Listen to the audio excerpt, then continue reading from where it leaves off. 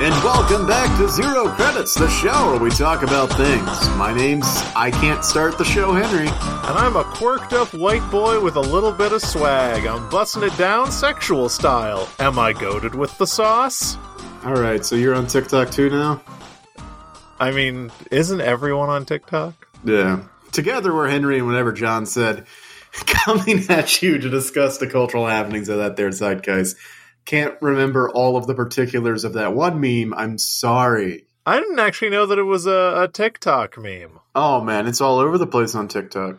I have the TikTok app, but all it sends me is videos of people working out and then some things that appear to be racist. Oh, that's weird. TikTok's fascinating because it is the algorithm it uses learns what you want to see so quickly and sends you just that there are corners of TikTok that you'll never, ever come across. I think it would be interesting to create like a TikTok burner account and like continue to watch things and try to juice the algorithm in a specific direction. Yeah, no.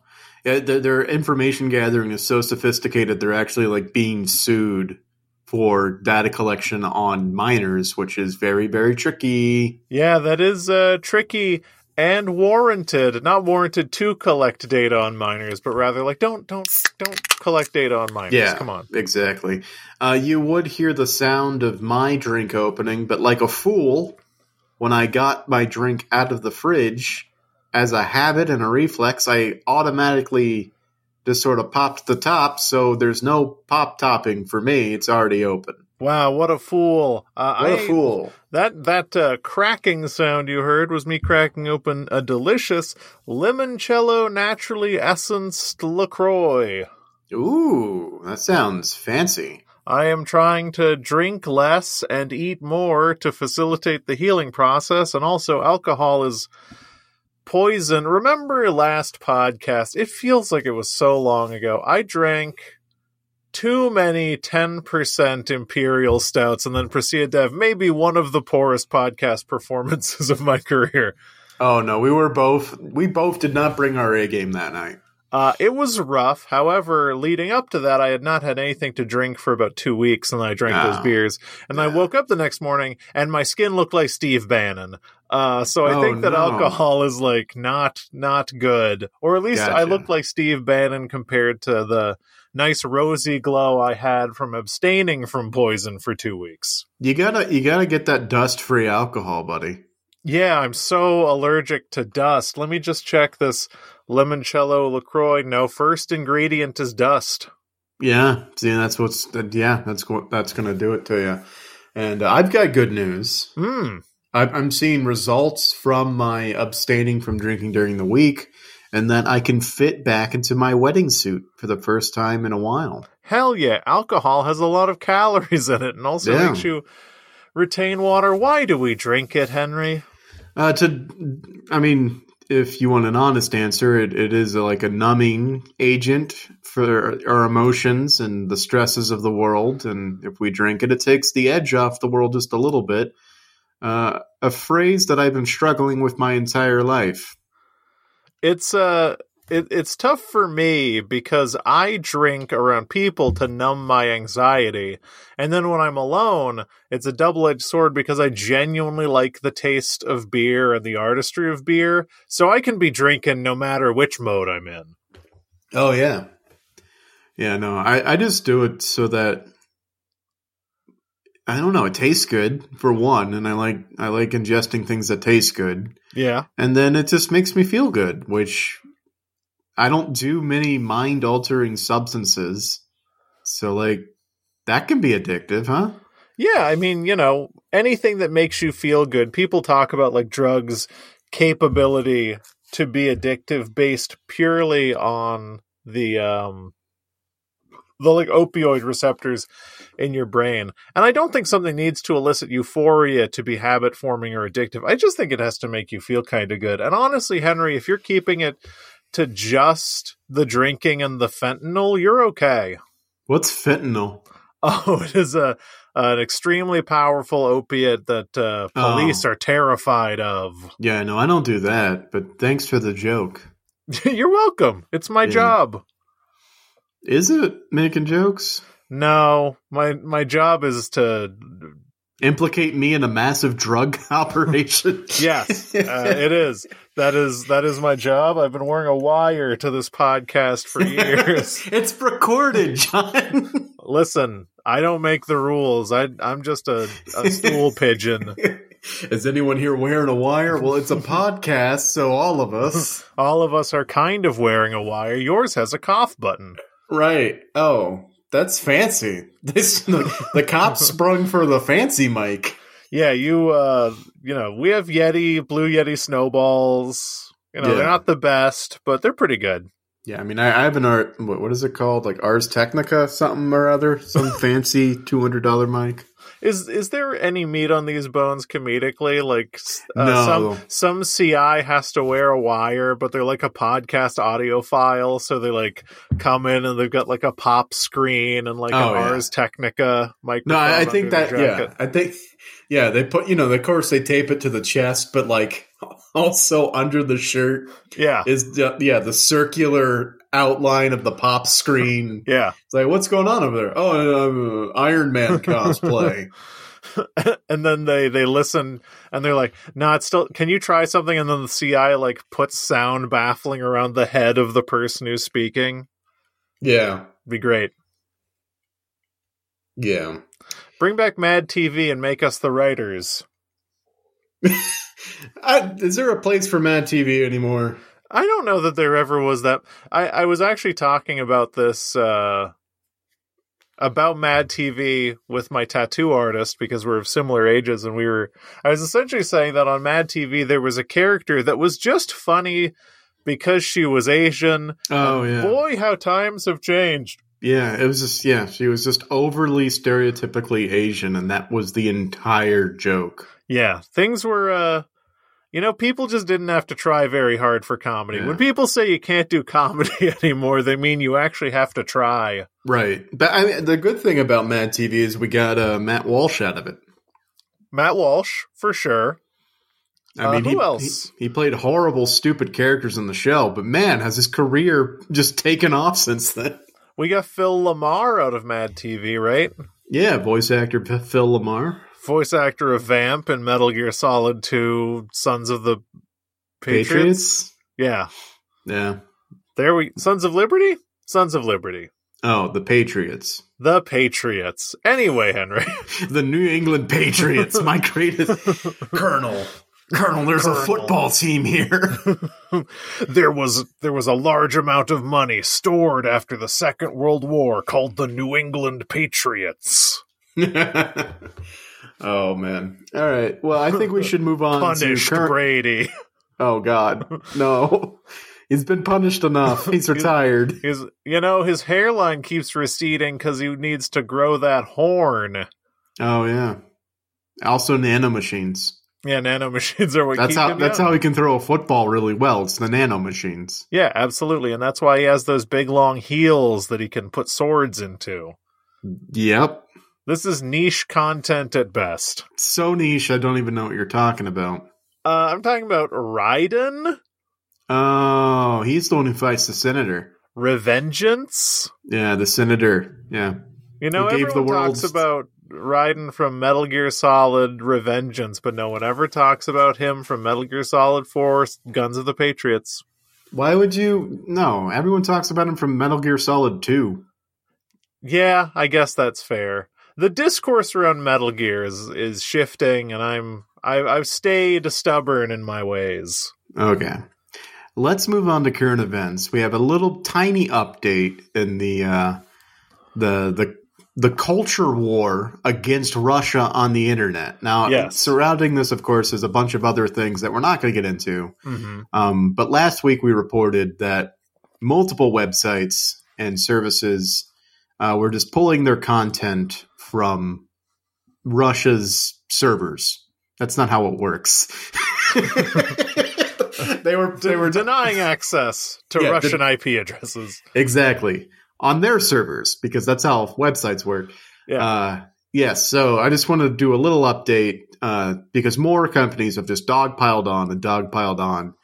So now the list of companies that have restricted access to Russia includes every company minus Pepsi.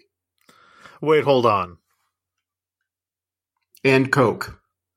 Okay, so every company except Coke and Pepsi. And Coke. McDonald's was the biggest holdout, but today they announced that they were going to close their 350 shops, restaurants in Russia. So now it's honestly anyone you can think of.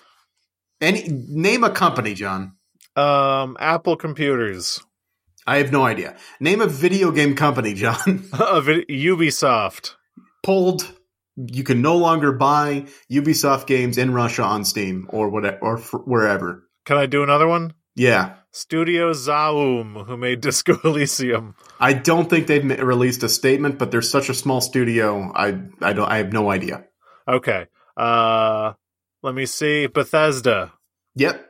The big ones. They pulled their games from being able to be sold in Russia.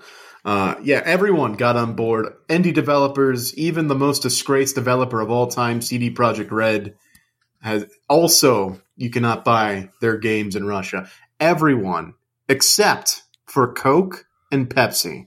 It's fascinating that, all of this is kind of, to the point we made in the previous episode, harmful to Russian people. I don't think Vladimir Putin's eating a lot of McDonald's and drinking a lot of Coke and Pepsi.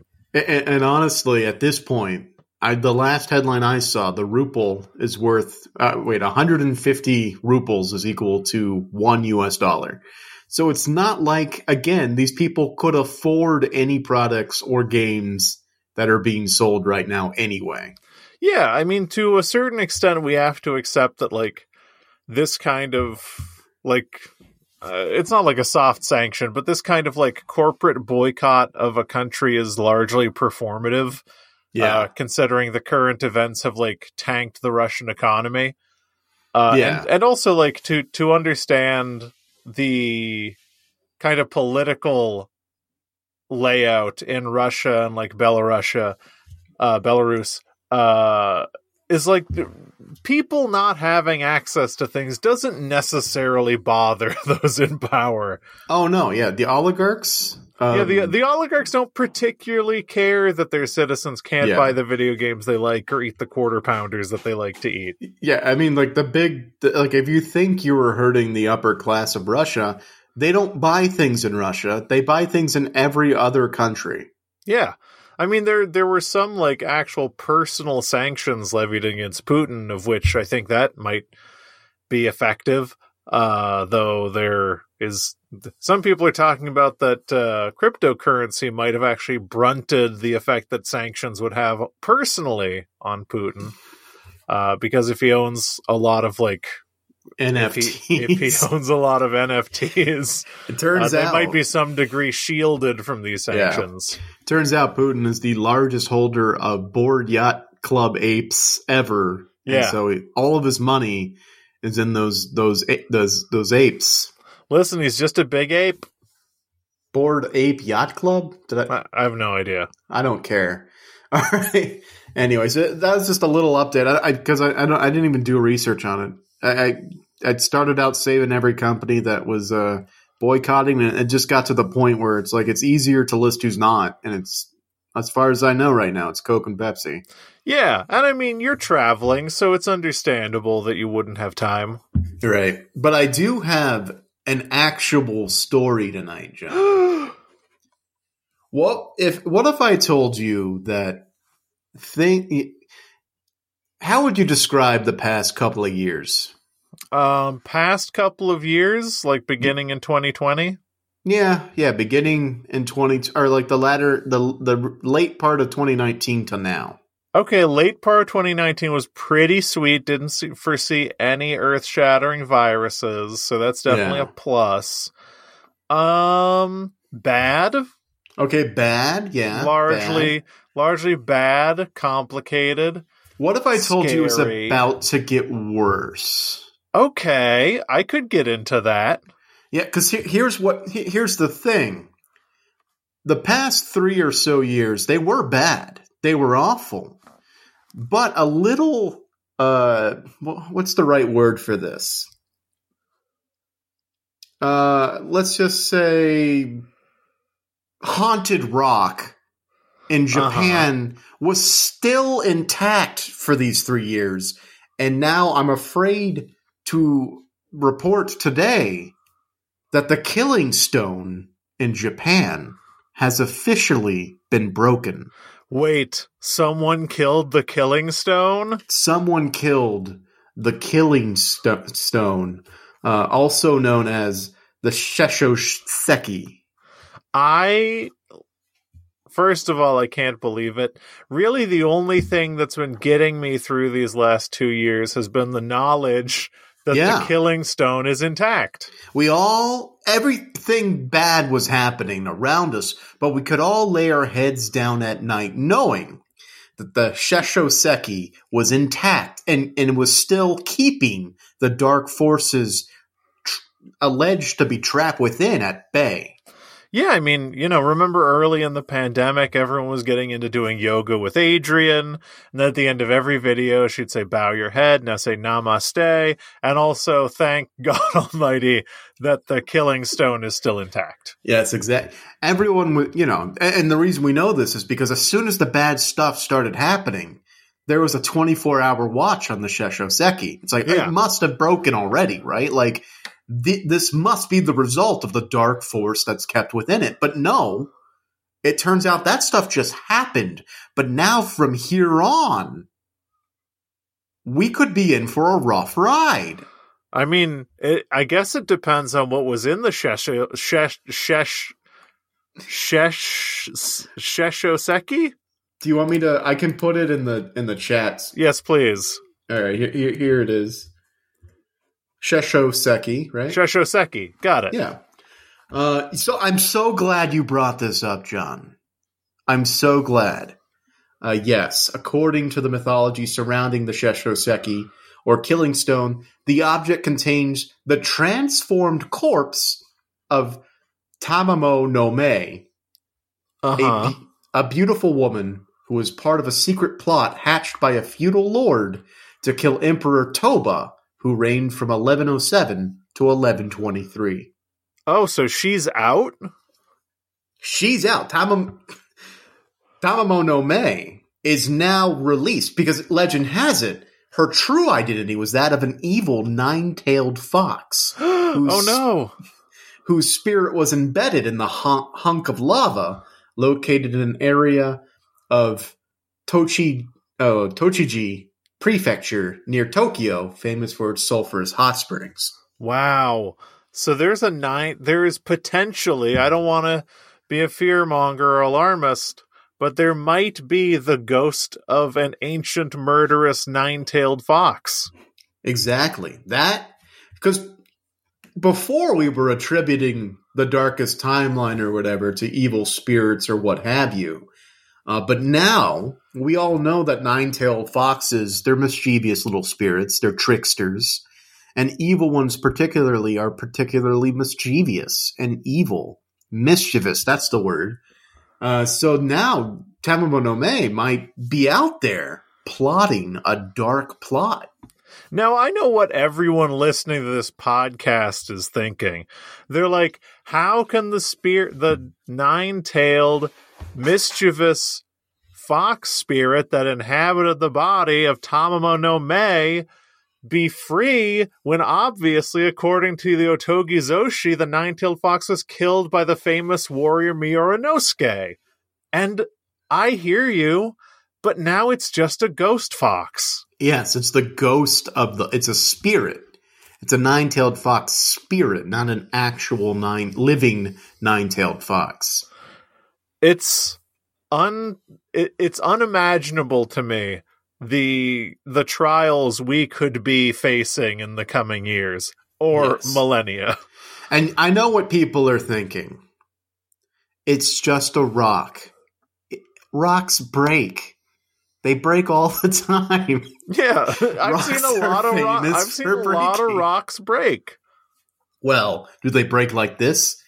It's separation into two roughly equal parts, believed to have occurred within the past few days has spooked online users who noted that, according to folklore, the stone continually spews poisonous gas, hence its name. Wait, hold on.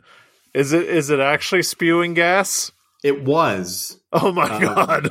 But now it's split in twain into roughly equal parts. Now I ask you, what rock breaks into roughly equal parts? I can't say that I know. I've never seen a rock break into roughly equal parts before. I've only seen it in media when the rock contains an evil spirit that then escapes. You know, you're right. I've never seen an evil spirit escape from a rock or anything, and it breaks in like a believable or muted fashion. It's always right in half. Yes, exactly. It's almost as if the rock is an egg. Eggs don't break into equal parts. What am I saying? But yeah. Well, eggs do break into equal parts if something evil comes out of them. Exactly. Like a bad yolk. Yeah, a bad yolk or some kind of bad dragon. A bad dragon. Yeah, dragon. So I'm now reading that apparently, maybe they had the situation well in hand. Apparently, the spirit of Tamamo no Mae might have been exorcised by a Buddhist monk who scattered its pieces across Japan. But many Japanese prefer to believe that the stone's home is on the slopes of Mount Nasu. That's just a confusing sentence. I don't know what to do with that. Interesting. I wonder if that exorcism took... I mean, if media tells me anything, exorcisms are pretty unreliable. Yeah.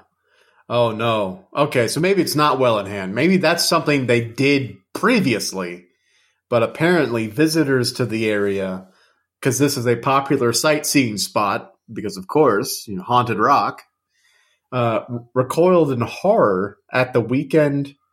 They recoiled in horror at the weekend? I mean, have you ever seen The Weeknd in person? After witnesses posted photos of the fractured stone, a length of rope that had been secured around its circumference lying on the ground. Oh, yeah, so it had a protective rope keeping it together, and that was cast aside. That's even more evidence of a spirit breaking out. The spell holding the rock together with that rope failed.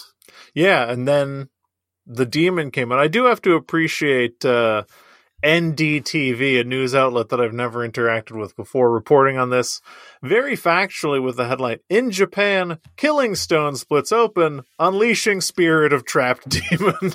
Yeah, exactly. They get it. They get it. A Twitter user by the name of Lily0727K tweeted out in Japanese, "I feel like I've seen something that shouldn't be seen." And that got 170,000 likes. I mean, yeah, I wouldn't want to see it either. Yeah.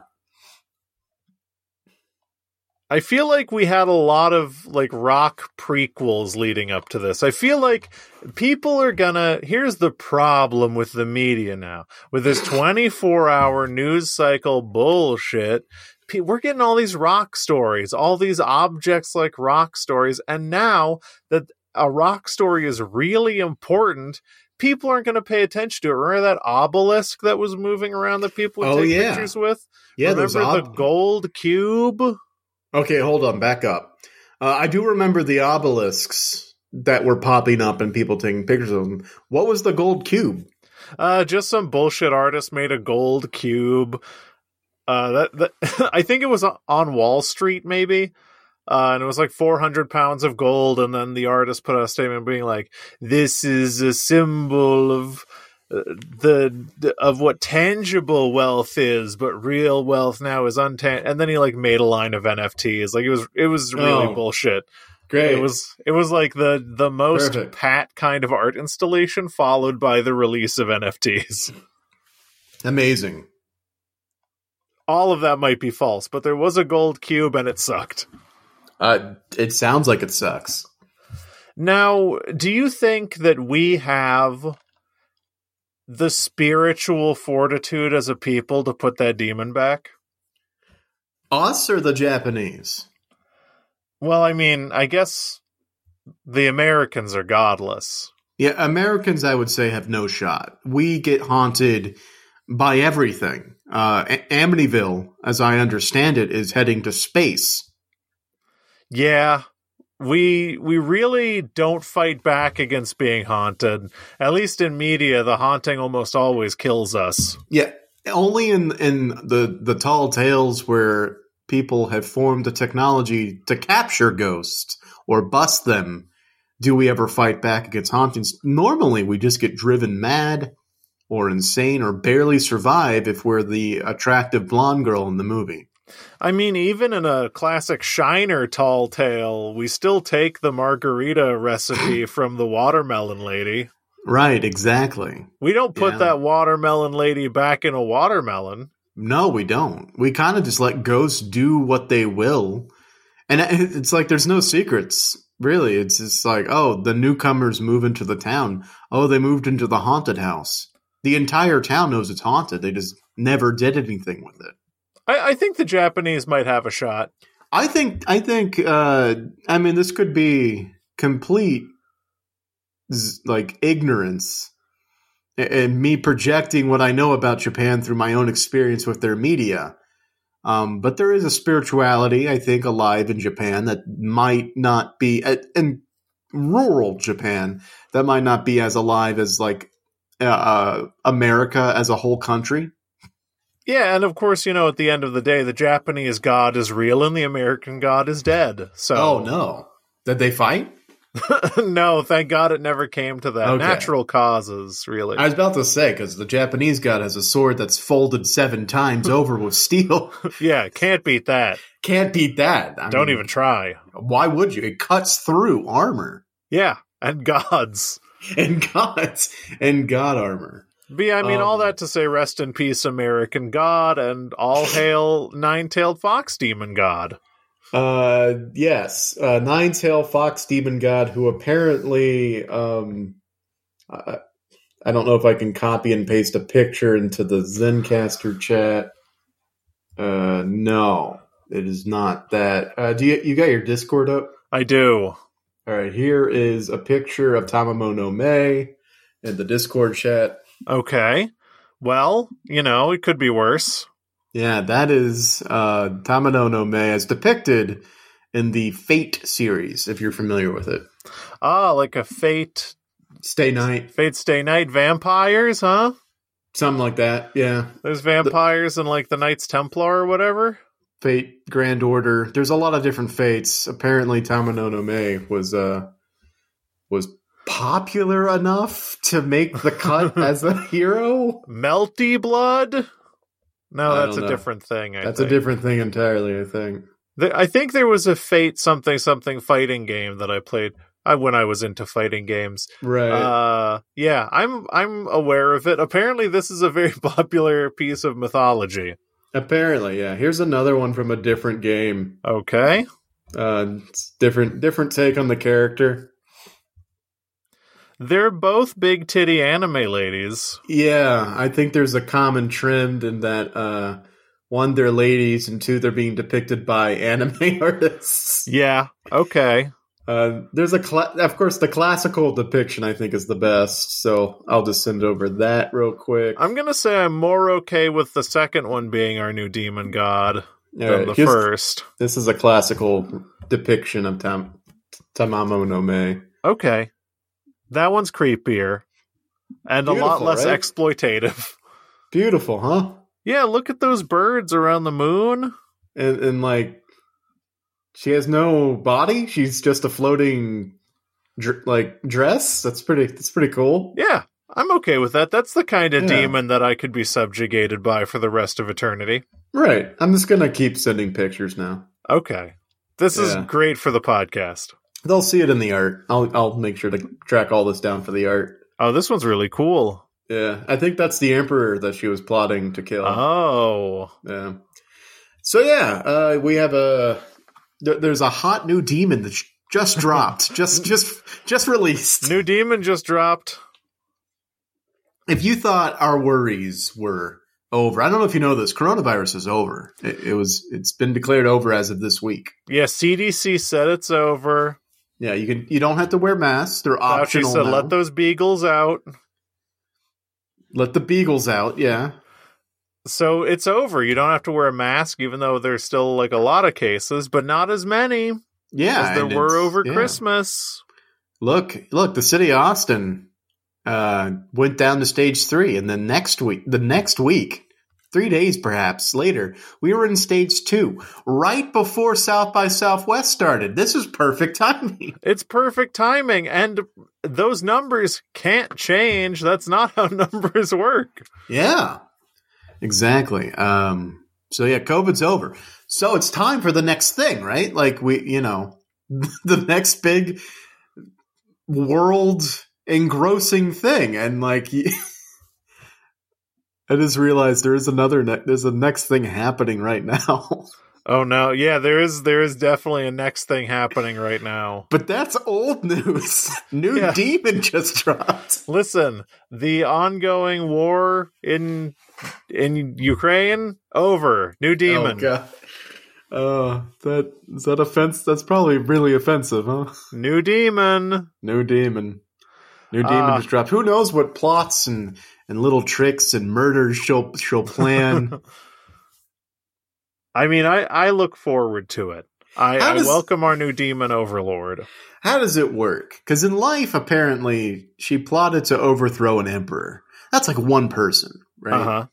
So in life, she plotted to kill one person. She's now a demon ghost who was sealed into a rock for like thousands of years. Mm-hmm. Do her powers, are they stronger now? Is she fueled by revenge? So now she can like kill like 2 people? Like how does it work? I think if my demon power ghost math, it's a little rusty, I've been out of college for a while, and I don't do this for a living, but if my math is right, I think her next target will be all of the celebrity judges on The Masked Singer. Oh, okay, yeah. That would be really good. One, she already has a mask. Yeah. She shows up with a mask of Tomonome. She'll show up as a 9-tailed fox, mm-hmm. And us dumb Americans who aren't plugged into Japanese culture and don't randomly catch a weird headline they're not in the know, so they'll be like, "Oh, a 9-tailed fox. It's pretty cool. Why does it has 9 tails?" Oh, I don't know. I'm going to Google it. Oh, it's Pokemon. Okay, it's Pokemon. And then she just slaughters the entire like they all panel. say yes or whatever. I don't know how the Masked Singer works, but like they say yes, and then Travis Barker is like, take off that mask, and then his heart is pulled out through his mouth. Yes, yeah. Everyone knows how the Masked Singer works. The Masked Singer sings a song, and then the judges are asked yes or no. Uh-huh. And Travis Barker slams on that yes button. And they all vote yes or no. And then is the question that they're answering, is the person masked or are they a singer?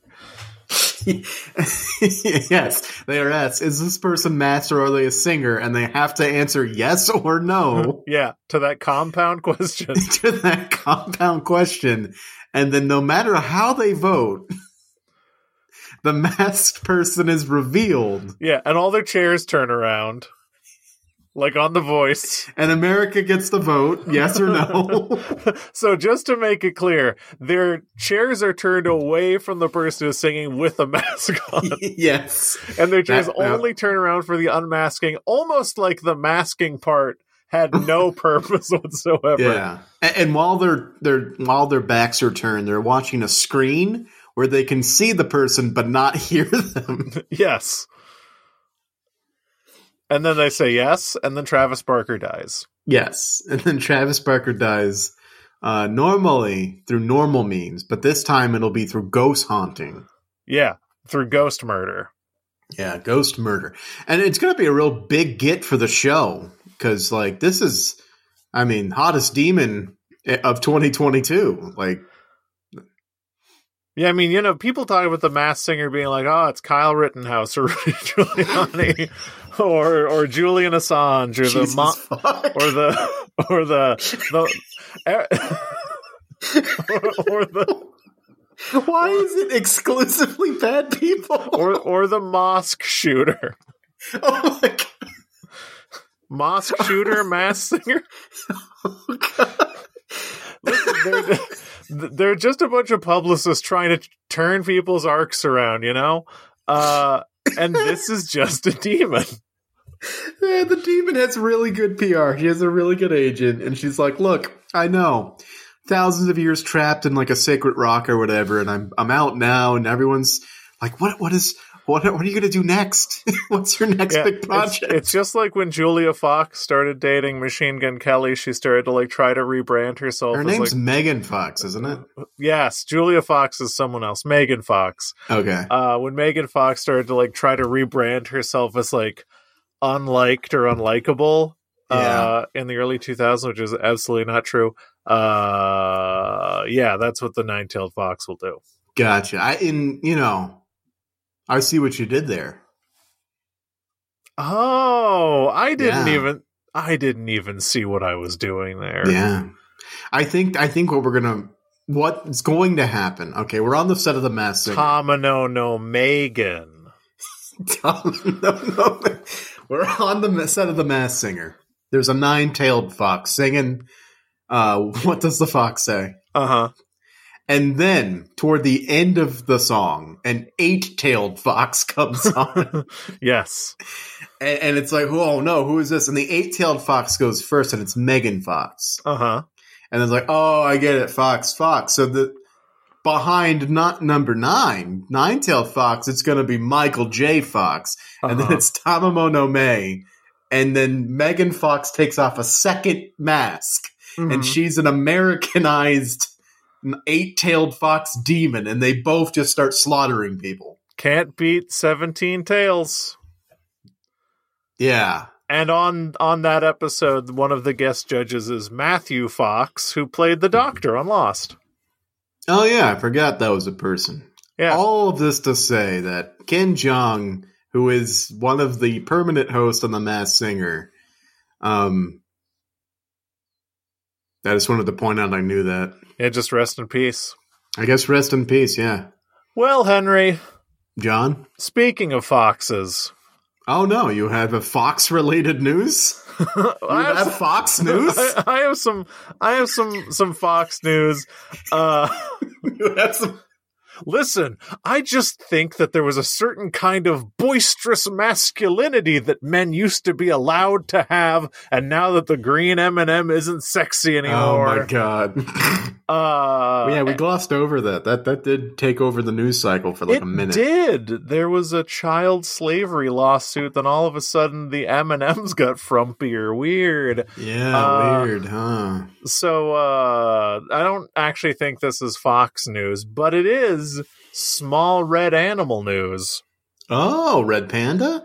It is indeed Red Panda. Now, Henry, you might be familiar with the upcoming Disney Plus film Turning Red by the creator of Cars 2 and Planes, Pixar.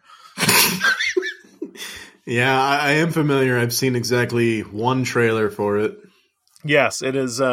It's certainly not all over the place. It's an interesting release because this is... There are more interesting implications to talk about this that would probably be more germane to our podcast, but we won't.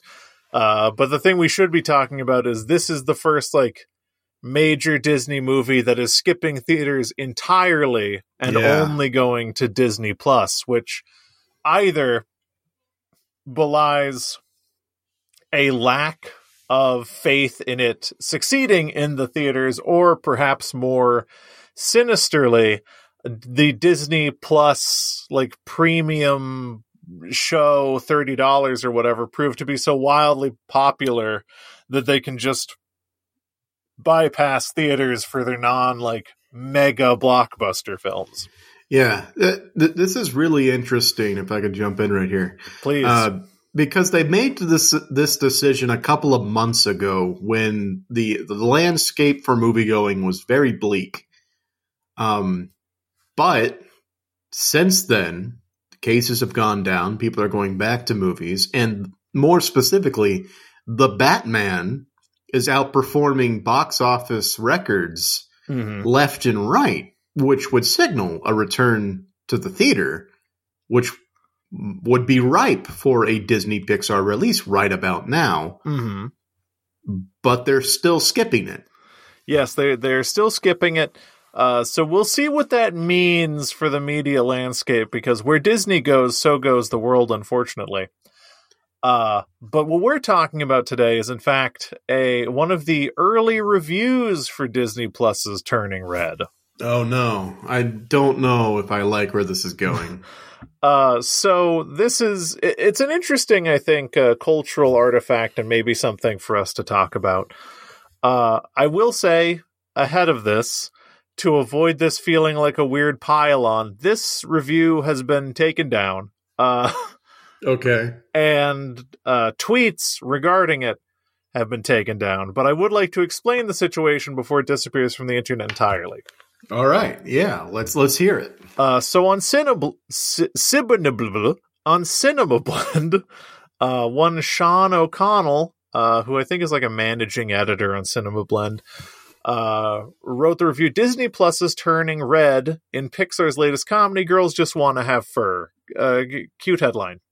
The review can largely be summarized in Sean O'Connell's tweet about it, which I think is pulled directly from the review. Quote, some Pixar films are made for a universal audience. Turning Red is not. The target audience for this one feels very specific and very narrow. If you're in it, this might work well for you.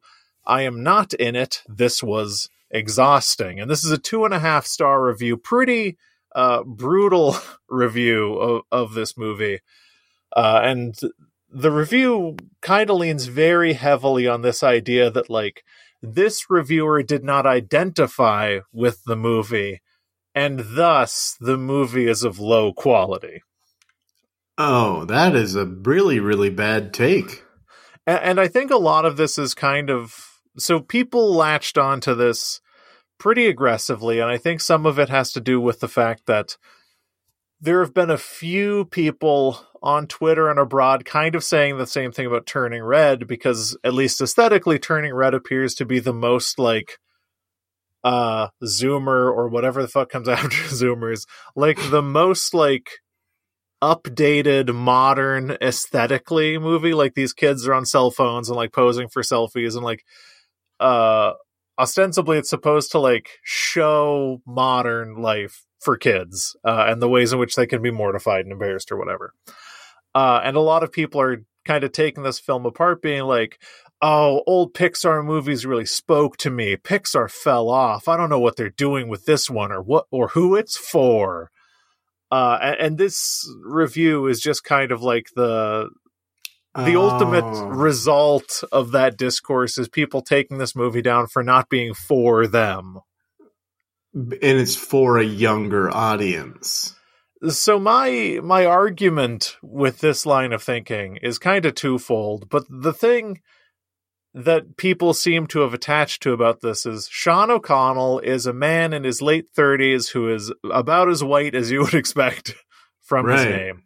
Right, O'Connell. And his characterization of other Pixar movies having quote-unquote universal themes. The two movies he specifically cites in the article as examples of this are Toy Story or Monsters, Inc., which, don't get me wrong, I love Pixar movies, but I will fully admit that Toy Story and Monsters, Inc. are like the whitest Pixar movies. They are kind of just movies about, in starring roles, cynical white dudes, one of which is a toy cowboy and one of which is a little monster guy. But it's largely written... Wait, his skin's green, though. You're right. Metaphorically white. I think the issue that Sean is running into, from my understanding, is that Turning Red is, like, written from the perspective of a kid who is in, like, this Chinese-Canadian social circle. Okay, so like Vancouver. Yeah, so, like, pretty specific. Yeah. But I don't think that you can damn a movie by saying that doesn't have quote-unquote universal appeal, because nothing has universal appeal. Exactly. They can have broad appeal by reaching for a very specific demographic that they know is already going to see the movie and thus have a very low chance of challenging them. But I don't think that saying something is not written with your demographic in mind is criticism. I think knowing whether or not a movie was literally written for you is the first step in criticism. There are a multitude additional steps of criticism after the initial, is this candy for me? Right. So yeah, that's the first step in identifying your bias, because if it's written for you, you're biased to maybe like it if they nailed the execution. Well, yeah, when it comes to movie criticism, it's just like, is it a good movie? You can think about maybe who it's for, but that's not review criticism. That's more literary criticism. Yeah, like it's a real... The issue that I think I have is a lot of people latched onto this because of the fact that Sean is a very, very, very white man. And this movie is, I suppose, laudable for showing like a perspective that feature-length Pixar movies don't typically do, which is a human being who's having a very different life experience potentially from like someone who's just like a white middle-aged dude. Which is not even true. Pixar movies are kind of all over the place, but people kind of latched on to that. And I don't think that's the troubling part of this. I think that's like policing the edges of acceptable discourse in a way and taking someone down for like being white and shitting on a movie with a non-white main character. But I don't think that's the problem. I think the problem is like the weird ghetto of criticism we're in right now, where people can't process not liking something viscerally when they should be looking at it critically. Am I making sense? Yes. Yeah. Basically putting too much power or too much stock in their gut reaction of like, well, this isn't for me, so I'm not going to like it. But that letting that affect your critical analysis of the movie is like whether the movie tells the story it wants to tell particularly well. That's kind of like messed up. Yeah, I think it's really silly, and I don't think that people are going to look at this from this lens going forward. And obviously, it was like taken down, and the Sean O'Connell is apologetic for. This is another issue that I have. He seems to be apologetic for what people are like taking this to the cash register with, which is, oh, this is racist. I think he should take the article down, and I think he should apologize, but I don't think he was being racist, not explicitly or harmfully. I just think he was being a bad critic and a bad writer. Being a little ignorant, not specifically, not being able to have the empathy for the characters because they don't look like you. Like, I think maybe that's where people might be calling foul on him. Because like, oh, it's specifically not for me because I'm not young. I don't look like this. I'm not dealing with these problems.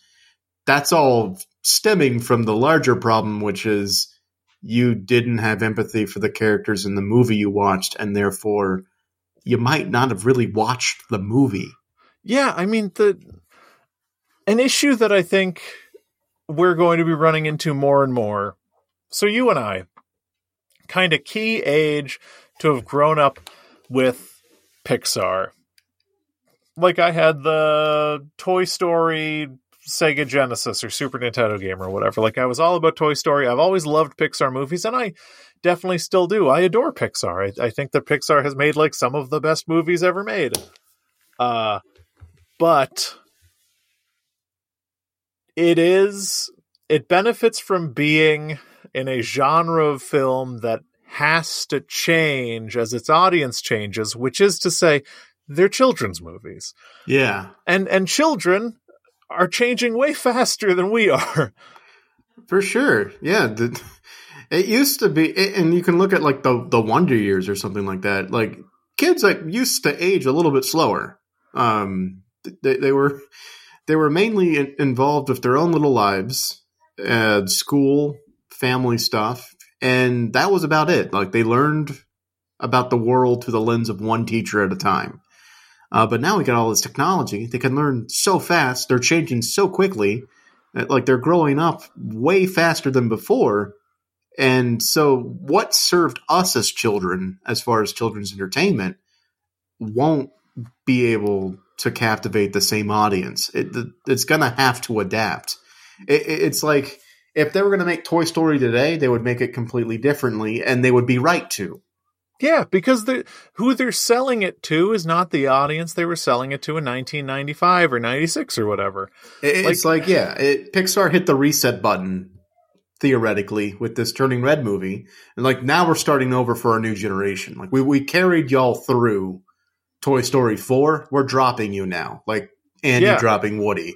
It's now time for us to focus on the new demographic of children who we want to speak to, because they're learning so quickly, they're growing so quickly. They need to see representation in media, or else we're going to lose them, and we can't do that because we're Pixar. I mean, people even had similar criticisms for Inside Out, which I think is like a brilliant movie and like fantastically needed.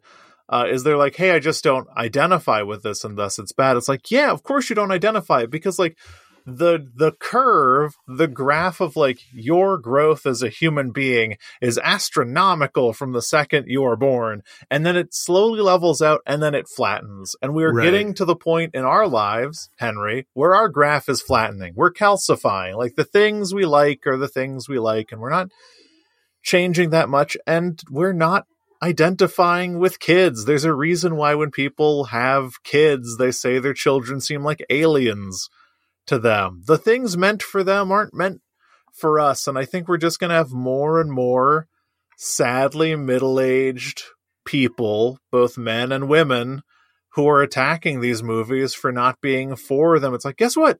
You're right. Yeah, exactly. Congratulations. You figured it out. They're not for you. In a way, reviewing children's movies at all, not from the viewpoint of the target demographic, who are you serving? The parents who are going to take their children to the movie?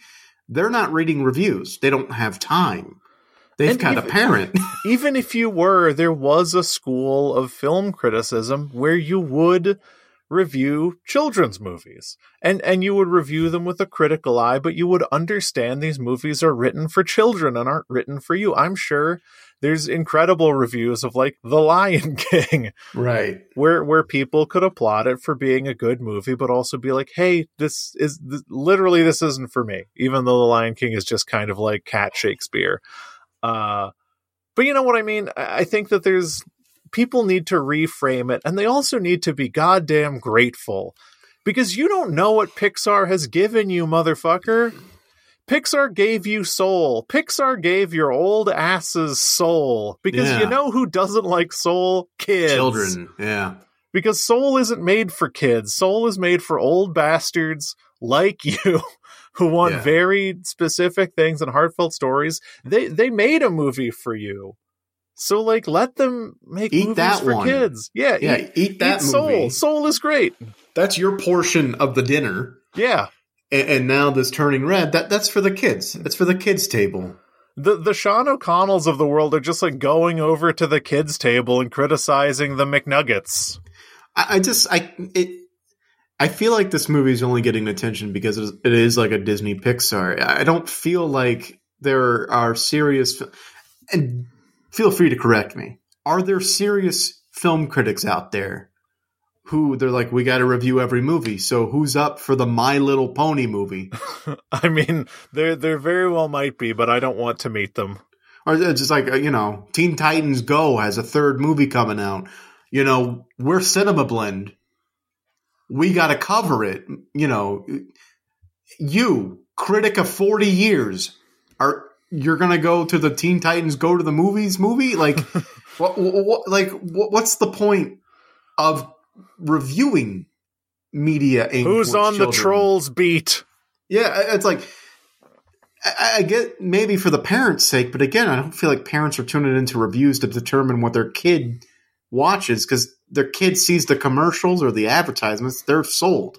Kids aren't checking reviews. So who are these reviews for? Yeah, I think you have a good point. Like, who does this serve? Yeah. It only once in a while does a kid's movie come along and can be elevated to the realm of like true arthood. And it's like, so I guess through that lens, you want to try to cast a wide net. Because, like, look, any of these movies could be great. We don't know.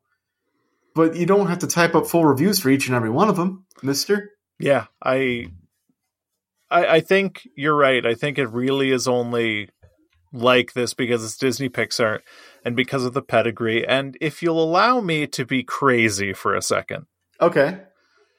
So we live in like an apocalyptically dark time in terms of like criticism and media, and there's a bunch of great stuff too, I'm sure.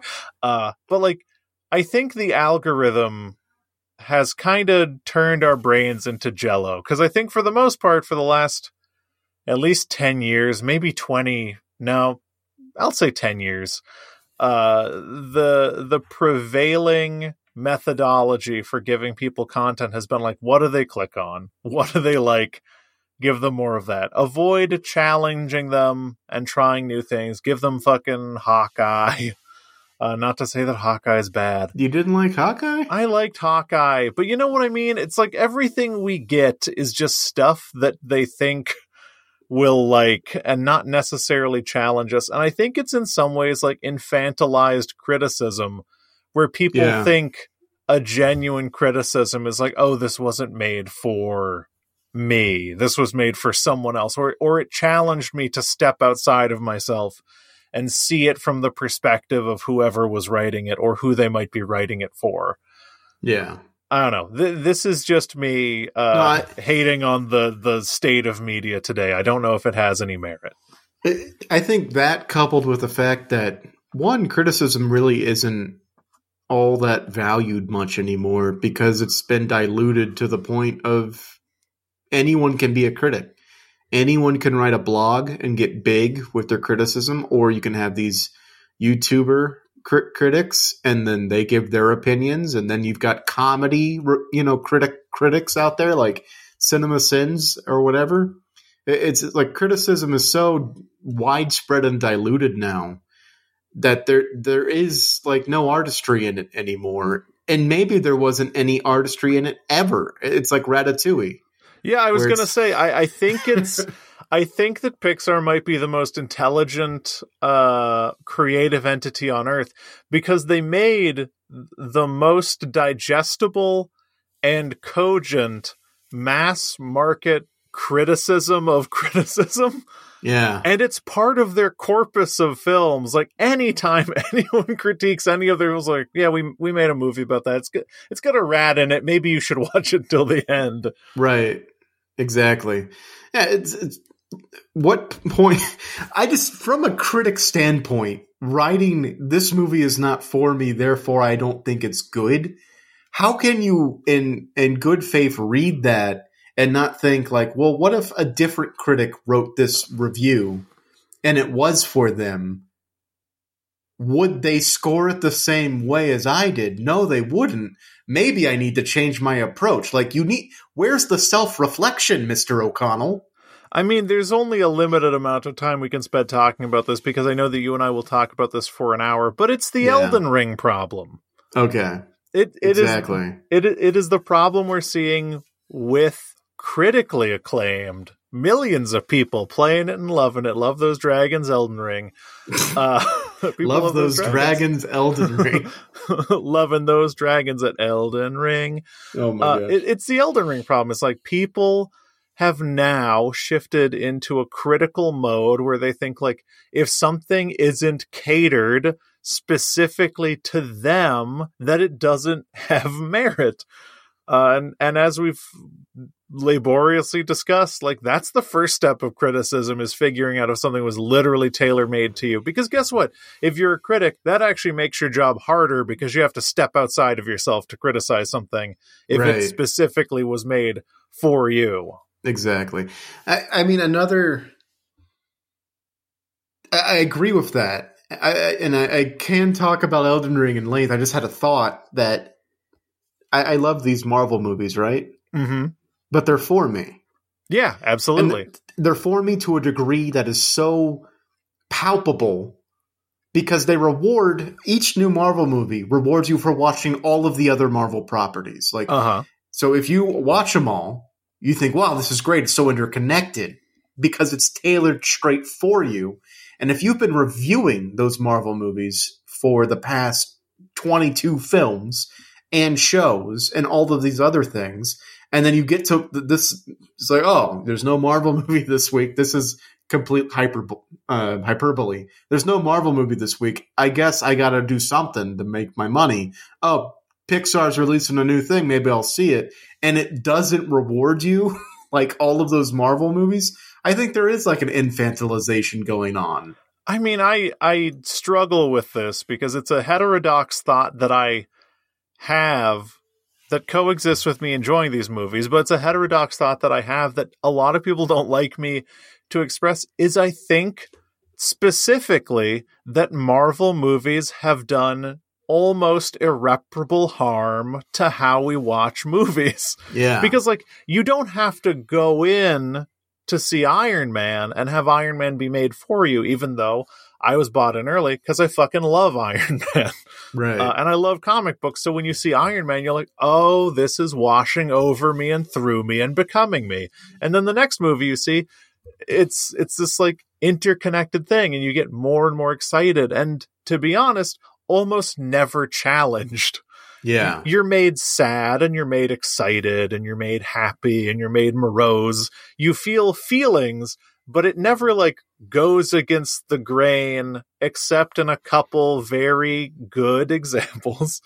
But it never like goes against the grain to make you feel uncomfortable. And we've had over a decade of movies not going out of their way to make you feel uncomfortable. And the one time that it did make you feel uncomfortable, which would be the end of Infinity War, people outcried it as bad. Yes. And so, yeah, I think there is some damage being done by these movies because everything is sort of like algorithmically tailored to viewers now. It's like, hey, we know that the people who did a deep dive on all of the things we put out are going to love this one throwaway line. And that one throwaway line is what they're going to remember when they think of the movie. And that's going to make them think it's good and they're going to review it positively. Yeah. Yeah. I think for sure. And also, Elden Ring just suffers from being the first mainstream popular FromSoft game. For the people who've been playing these games since Demon Souls and Dark Souls, like all of the criticism we're seeing is like, well, yeah, you just got to play more FromSoft games. I mean, half of the criticism for Elden Ring is people are like, it's so hard and these save points are in such inconvenient places. I'm like, my dude, these save points have never been more convenient. There's so many of them. There's so many of them. They're right outside the boss door. Yeah. You can't walk 5 minutes without tripping over one. It's like, oh, this is great. I no longer have to fight these same enemies over and over again. Yeah. Every time it was like, hey, do you want to revive at a Site of Grace or a Stake of Marika? I never said Stake of Marika because I didn't know what it was. And then I did it once. I was like, are you fucking kidding me? Yeah. This is baby mode. Baby mode. It's not baby mode. It's great that there are these quality of life improvements, but... Right. But yeah, what happened in Elden Ring's case was that everyone, all of the periodicals, all of the individual reviewers were giving it 10s out of 10. Best game ever made. This is great. Like, it had the highest aggregated Metacritic score of a game that hadn't even come out yet, like of all time, pretty much. And so that people were going into it looking at the buzzwords, open world, action RPG, and they expected more of what they had already experienced in like your Assassin's Creed Valhallas, your Horizon Zero Dawns, and Forbidden Wests. They were expecting that kind of like, okay, I'm going to get a map. It's going to be filled with activities and little icons that tell me where things are. And there's going to be waypoints. And towers to climb. Yeah. All of the trappings of the genre that is open world games, and FromSoft is like, we've never played another game ever. Yeah. So we don't have any of that. FromSoft is like, that? Hey, at least this is better than Kingsfield. Yeah, yeah. At least you can see your character, unlike in Kingsfield. Yeah, I like to imagine every design meeting with Miyazaki's like, I feel like this is a big improvement over Kingsfield. Yeah. What does everybody else think? They're like, yeah. He watches like some really cool, power stance animation. He was like, man, we could have done that in Kingsfield. We wouldn't have to make another game. Yeah. I mean, Kingsfield is the perfect video game. Yeah. But I think all of this is all of the recent critical sort of controversies is probably too strong of a word, but like all of these things that keep popping up, I think is because in the past decade of media, the box office breadwinners, the movies that perform the best, have been these tailor-made Marvel movies that if you talk to somebody who doesn't like them, aren't all that impressive to them. So if they were writing the review, they would have not a bad take, a different take that would say it's not that good. It's like the other movies I already watched. It's not different. I mean, that's I guess the other side of the coin is what's tricky is like when a movie is made for you, you'll see it as good. There are a number of Marvel movies that I think if I stepped outside myself are fucking dog shit. Yeah. But I love them. I love Doctor Strange, even though the movie is bad. I hate that one. But no, I think that is why that is how a critic's job can be genuinely difficult, is stepping outside of yourself and stop like just patly enjoying a movie and being like, why am I enjoying this? Like what, like why is this actually something worth engaging in? Right. But I do think we're in an interesting place where, so obviously like Marvel movies are kind of over. They have been. They ended with Endgame. Yeah. And I think you and I called it because the Marvel movies that have come out since then, with your Shang-Chi's and your The Eternals, and I don't know if there's any others. The only standout from what you're about to say is Spider-Man No Way Home. Yes, but Spider-Man is exempt. Spider-Man is great. Yeah.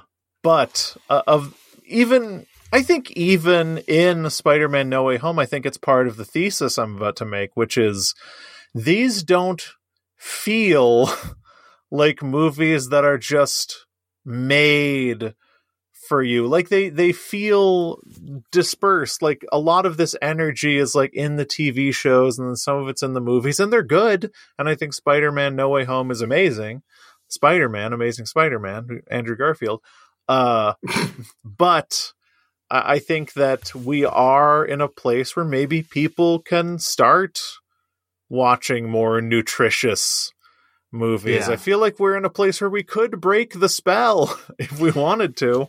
Yeah, everyone keeps supposing that the superhero bubble is going to pop, and I think what's really going to pop it is the fact that someone's going to make a movie that really challenges the viewer, and it's going to be good. Yeah. And then it's going to be like, whoa, I want more of whatever that was. Give me more of that. Yeah. I hope that happens. Yeah, the only problem with that is the studio's got to take the risk. And studios aren't in a mood to take risks, especially with the pandemic and with theaters trying weird things like charging more for specific movies that they think are going to be bigger. Like, I think we're going to be hard pressed to see anything that's not a superhero something in the near future. I mean, studios take about 5 years to adjust to the tastes of the public. At large, some studios forerun that, but right. I think it's going to take a while before we start to see people taking chances on other things. But I think the biggest takeaway from everything we've said about this is like, watch something nutritious before you listen to the next episode. Unless you're like binging these, in which case binge away, baby. Yeah, binge. Binge. Yeah, but track down The Green Knight and track down The Green Knight. Or watch another movie with Knight in the title. Watch Big Night. It's amazing. Okay, watch that one. I don't know any more movies with the night in it. Watch Blue Velvet. Watch an art house film. Watch a Truffaut movie. Watch something foreign. Like, just watch something. What? Yeah. Watch a remake of a musical. Watch something you feel. This is something I really struggle with, because for the past 2 years, I found it really hard to start a movie that doesn't make me feel good starting it. Yeah. Which, if you feel good when you start a movie, you know you're fucking up. You need to go into things that are unknown and challenge yourself and just enjoy like nutritious art every once in a while. Yeah, watch The Lighthouse. You know what? If you haven't seen The Lighthouse already and The Lighthouse doesn't immediately appeal to you and you are listening to this, I highly recommend watching The Lighthouse. It's timely with the release of both the Batman and the Spider-Man. Just watch it. Yeah, watch that. You could go to the theater and watch Cyrano. I want to see it, but I'm afraid to I have 3 days off of work and Alamo Unlimited. I could see a movie every single day. You could absolutely do it. But yeah, playing at our local theater are Batman and Uncharted. Oh, I'd have to travel. Yeah, definitely find something that challenges you and watch it, baby. And then you can tell us about it if you want to. Yeah. We would love to hear from you guys. You could tell us things because we always just talk about the same 4 things over and over again. Bullshit. Yeah, we talk about Tamamo no Megan Fox. Our Tamamo no Megan. Wow, what happened there? All we talk about are demons from Japan, Elden Ring, fucking Marvel shit. Uh-huh. And a 4th thing that I had pre-picked out before I started the sentence. Nice. So yeah, tell us if you want to watch something and tell us about your experience with it. I wholly support you getting in contact with us. Fortunately, I'm about to tell you how you can do that and what is probably a jarring but seamless transition into the social media plugs.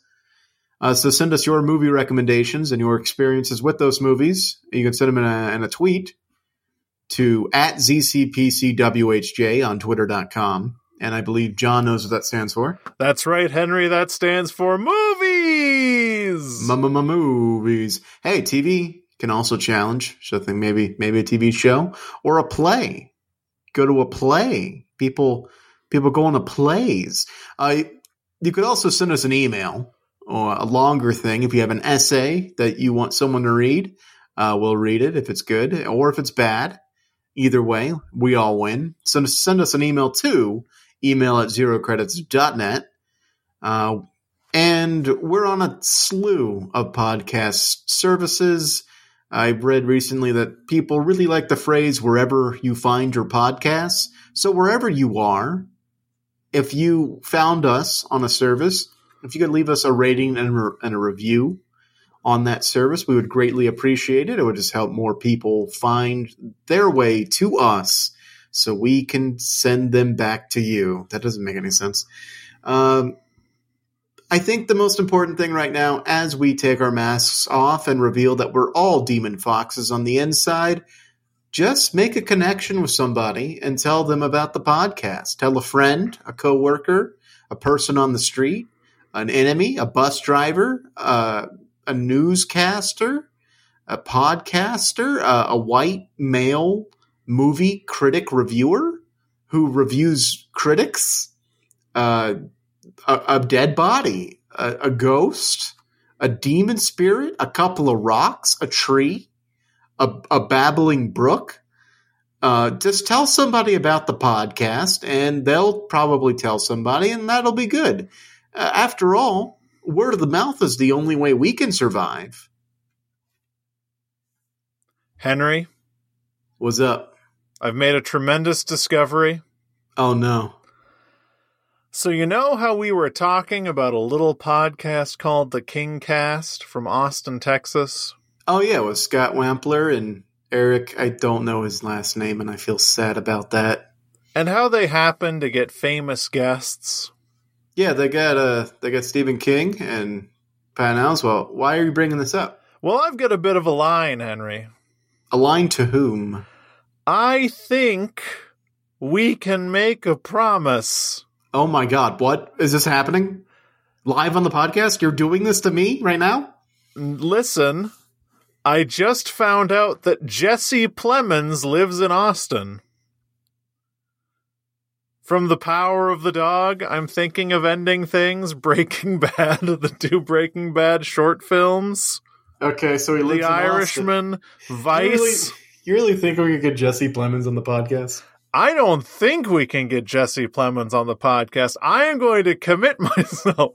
What is happening? Day and night to getting Jesse Plemons on this podcast. He was in The Master. Yeah, he's a good actor. Tremendous talent. He's very good. Under-recognized, I'll say. We can find him. What makes you think he could... You had my hopes up, and now they're just dashed, because that's an actual famous person. Yeah, he's an actual famous person. We can get him. We need a studio, you know? Yeah. We need to make this a little bit more professional. There are professional spaces we could rent for probably exorbitant amounts of money. I'm willing to pay it for the Plems. All right, look. Good luck. I'm not helping. He's in an upcoming season of Fargo, so They're still making Fargo? Oh, that means he's not going to be around, buddy. If we can catch him on the press tour... Okay.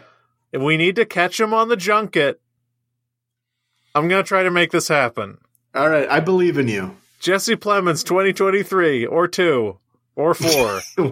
Whichever happens first. Amazing. Well, look forward to that. I feel like if we ever got Jesse Plemons on this podcast, that would be it, right? We'd be done. We can finally rest now that we have the Jesse Plemons on the podcast. And I think with that, it's time to bring this episode to a close. So, John, why don't you tell them what we always tell them? He was in Friday Night Lights, and from everyone here. Oh, my God. At the 0 credits, we swear on the cross of our life that we will get Jesse Plemons on this podcast. We would like to wish you, Jesse Plemons, a happy week. And to everybody else, hang in there. I know we can weather this with this demon fox together. So just hug your loved ones and don't look outside the windows. Actually, I think he was in a season of Fargo in 2015. Maybe that article was old. Goodbye. Okay, goodbye.